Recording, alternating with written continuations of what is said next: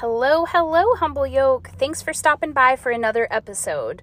If you're new here, thank you so much. I'm grateful for your time. And just to let you know, we're taking a walk through Proverbs. We're still in the first chapter of the book, but today we're going to pick up in chapter 10 since we've covered 1 through 9. So I encourage you, grab your Bible, whether it's physical or electronic. And the first place to start is the table of contents. It's the best place to start. So go ahead and flip over, find where Proverbs is in your Bible, and we'll get started on verse 10.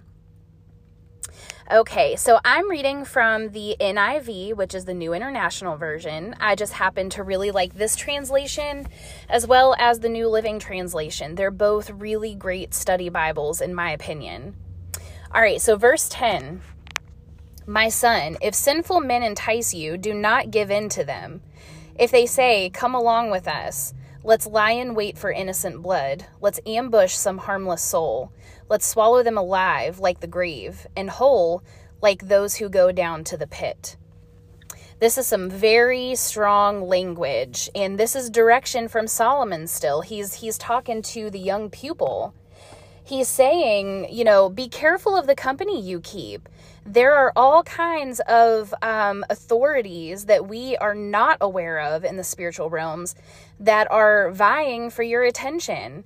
And he's warning of the dangers of walking among these lesser authorities because we know we serve the great authority. And depending on our age or our gender or our current environment, sometimes it's easy to fall into those traps. So like in this piece where it says, let's swallow them alive like the grave and whole like those who go down to the pit. I mean, once we are in the grips of hell, that's it. It swallows us whole and there's no chance of salvation at that point in time. So we have to be careful of the sinful people that we keep around us. Be careful of the company we keep.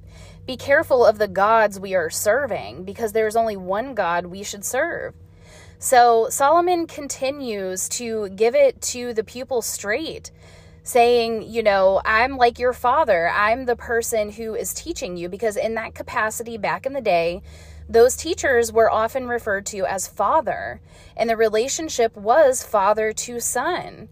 So he emphasizes the warnings in the book of Proverbs. I mean, these are the warnings that he gave. So again, this is reminding us we have to be careful of the company we keep. And if we go back to the beginning, it's listening to the instruction or the teaching that we received from our mother and father. They are giving us warning as in them having reverence to the Lord as well.